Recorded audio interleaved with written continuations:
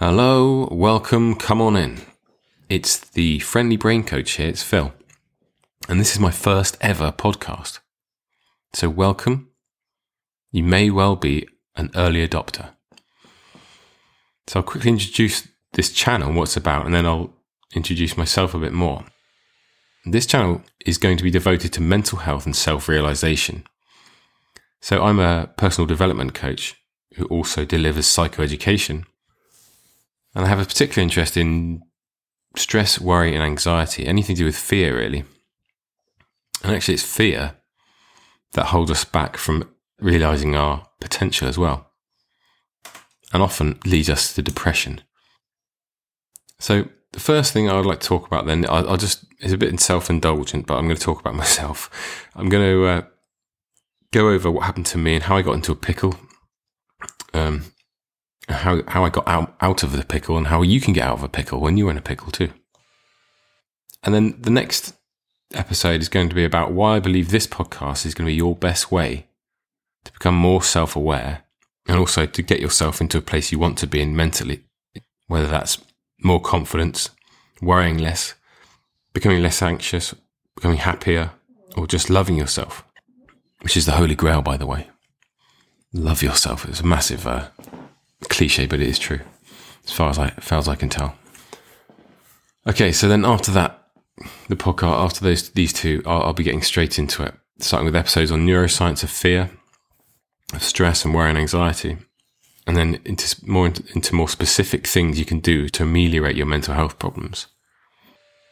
So the difference between this podcast and many others, which I believe makes it unique and also will give you your best chance at getting what you need in terms of your mental health, is that it's going to be more in depth than most things out there. It's going to go deeply into the science behind what's going on. So psychology and the neuroscience and the human biology and evolution even, into why you might be feeling certain ways that you don't really want to feel like. Also, before I get into talking about myself a bit, I just wanted to say I want this to be an interactive service. So anyone who's ever got any questions, I want you to tell me, and I want to be able to address them, and hopefully I'll be able to make some episodes based purely on people's questions.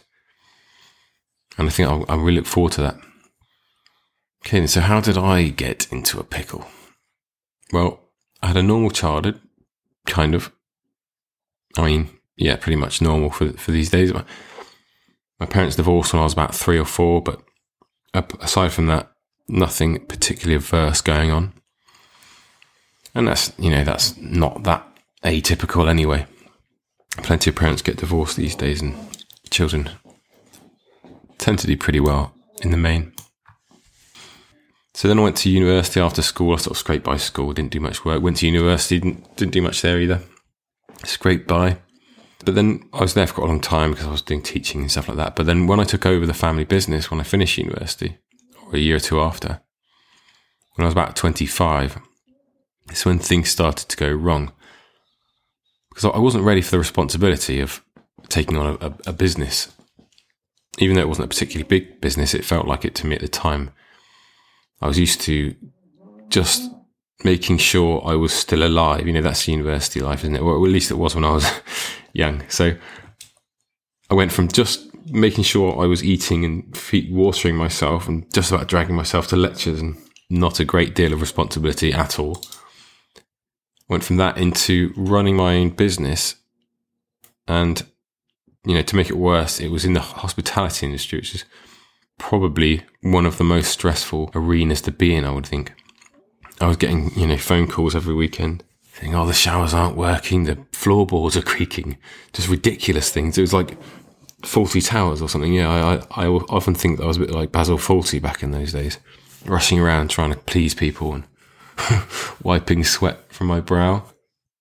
So yeah, this went on for a good few years, and then sort of 5, 6, 7 years later, I just basically snapped because I'd had the chronic cortisol levels, and I will talk more about cortisol another time, but it's a fantastic chemical. It's one of my favourite. But it can cause havoc if it's in your body for any length of time. I'm talking like months and years. it can lead you into a real state of dysregulation, and that can lead you into all kinds of problems: heart disease, autoimmune disorders, depression, anxiety. It's not a good thing to be swamped in for long periods of time. So then, when I was about 33, or maybe a bit younger, one day I just snapped. Something went wrong, badly wrong. I was boozing at the weekend. I'd been stressed, obviously, for years, highly strung. I think I just got over a virus as well. And I took it upon myself to go on a walk about over 20 miles. And when I got back, I don't know what happened, but I knew something terribly wrong was going on, because I just suddenly, everything seized up. My whole body was stiff as a plank. I felt like I had the worst flu ever. And I didn't know what to do with myself. So I got in the bath and I just shivered in the bath for ages, and I thought, what is going on with me?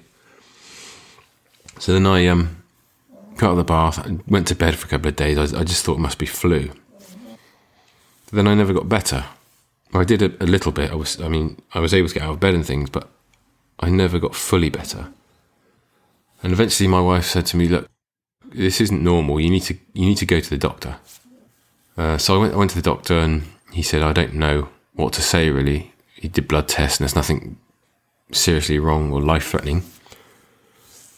So he took me to see a specialist, and they basically diagnosed me with chronic fatigue syndrome, which was the last thing I wanted to hear, actually, at the time, because I had researched it, and I knew that people had a bad time of it if they had chronic fatigue syndrome. It's not something you want to be getting.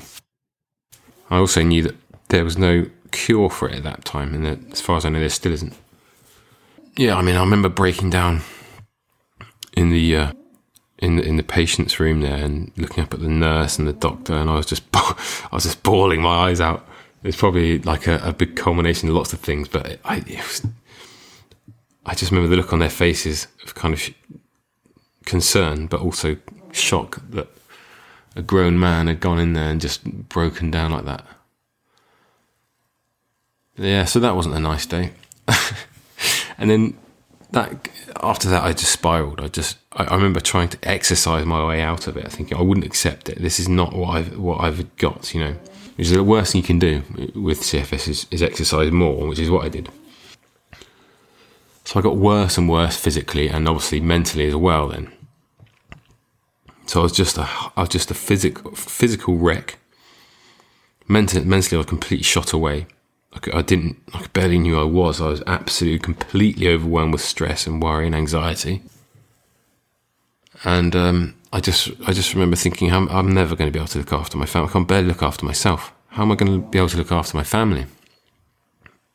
And me and my wife weren't getting on well, because I was just a burden when she needed help with a child. My daughter was only about 1 at the time.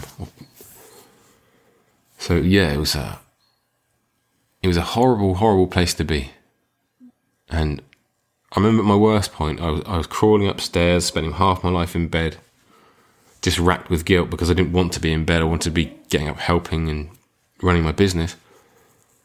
And at this point, I was so fed up, and I was so, like I say, just overwhelmed with guilt and worry and stress, that I remember having these fantasies of getting out life insurance and have an accidental, on purpose, fatal car crash. Well, I don't think I ever would have done that. But in my worst point, that was like the sort of thing that I would get going around in my head. So just to show you, that's how low it got.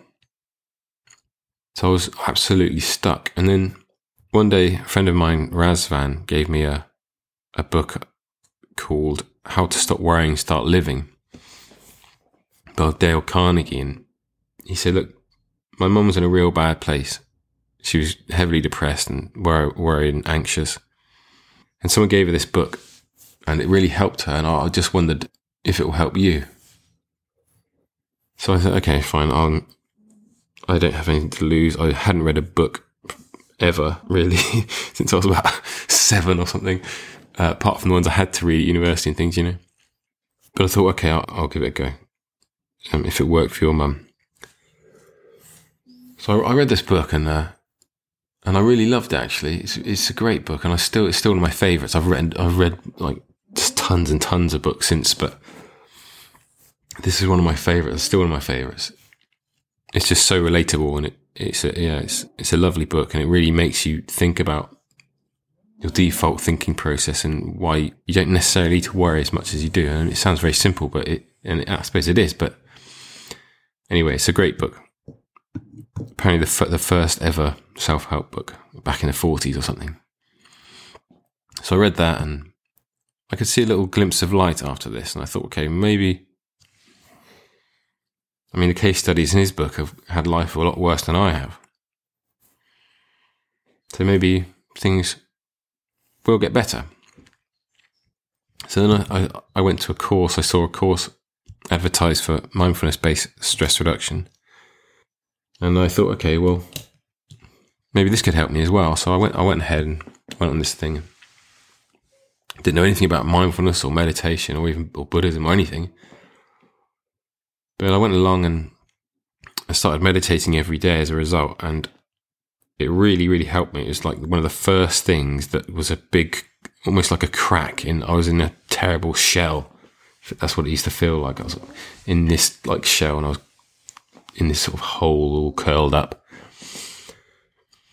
And I remember it felt like it was just cracking open and light was coming in again, and I was just getting more hope. I remember driving once during this period, and out of nowhere I just got a huge sense of gratitude and almost like euphoria. I couldn't keep the smile off my face. I just thought everything is going to be okay. Everything's going to be all right. And that was the result of meditating. I thought, wow, this really is powerful. And as a scientist, I thought, what's going on? My degree was in science, chemistry, and teaching. But I thought, what's going on? I need to know what's going on. The next time I went, the mindfulness teacher there, called Lucy, gave me, she recommended this book called The Buddha's Brain by Rick Hanson. And that is a fantastic book if you're looking for something to read. I really recommend it. It's it is what it says. It's all the neuroscience of the Buddhist teachings and how they parallel, and why it's really great for ameliorating stress and worry and anxiety and suffering. And so that was the first book I read on this sort of thing, in terms of science and neuroscience and psychology, and I was absolutely blown away. I was like, man, this is where it's at. This is how I will get better, and this is what everyone needs to understand if they want to get out. So from then on, I was just obsessed. I started really making headway. I was reading books after books, and even the reading itself, I think, was helping me. And then I started really understanding what's going on inside me. And then I started researching more about what helps in terms of what research has been done, and empirically what's going to help people feel less stressed or anxious or worried or fearful. I wanted to know everything, absolutely everything. Then I started giving talks on it because I was so obsessed with it, and I just had to get the message out there. I was giving talks, and that was all going fine. But then I felt like I didn't know absolutely everything. I wanted to know everything there is to know. So I did a master's, and I thought, well, if I do a master's, it was in neuroscience and psychology and mental health. I thought, well, if I do that, there's going to be everything there is to know about this subject. And there was, to a certain extent, because everything there is to know that we know was on it, pretty much. But it turns out there's still quite a lot of gaps, because the human brain is quite complicated. So we're still some way off knowing everything. But there's certainly things that it highlighted. So I spent the next 5, 6, 7 years just keeping my business running. But every spare hour I had, and I was getting better all the time as well, so I had more time and energy. I spent every spare hour I had thinking about, reading about, watching lectures on mental health and specifically or usually on anxiety and worry and stress. So I spent over 10,000 hours, I worked out the other day, probably more like 12,000 hours researching these areas, and over £20,000 on education. And I've written a book, which I'm just editing at the moment, so that I can't forget it all. Because all the information out there at the moment is kind of fragmented.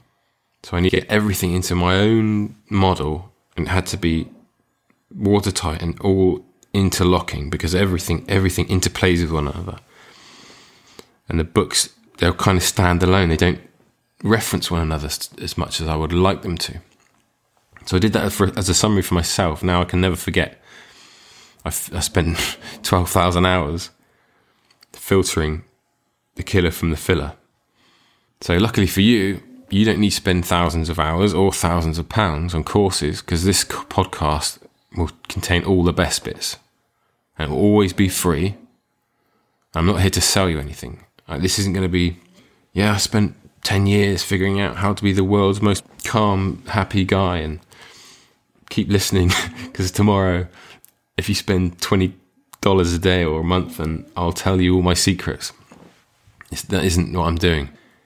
Everything I know, and all the most important bits anyway, that I know, that I've learnt, that took me 12,000 hours, I'm going to be putting into this podcast. And all I want back is to help people. And that will be my reward. And that's enough for me. So like I say, the next episode, I'll be talking about what's different about this podcast, this channel, compared to other channels. And that's, like I mentioned earlier, that's going to be mostly about the fact that this is going to be helping you to become more self-aware and understand yourself as a human being. And that will really motivate you into thinking, okay, if this is how I am, and this is how these methods work, I can be however I want to be if I put in the right time and the right effort. So thank you for listening. I hope you will have a lovely, lovely day, or lovely sleep if it's the evening. This is your friendly brain coach Phil saying over and out.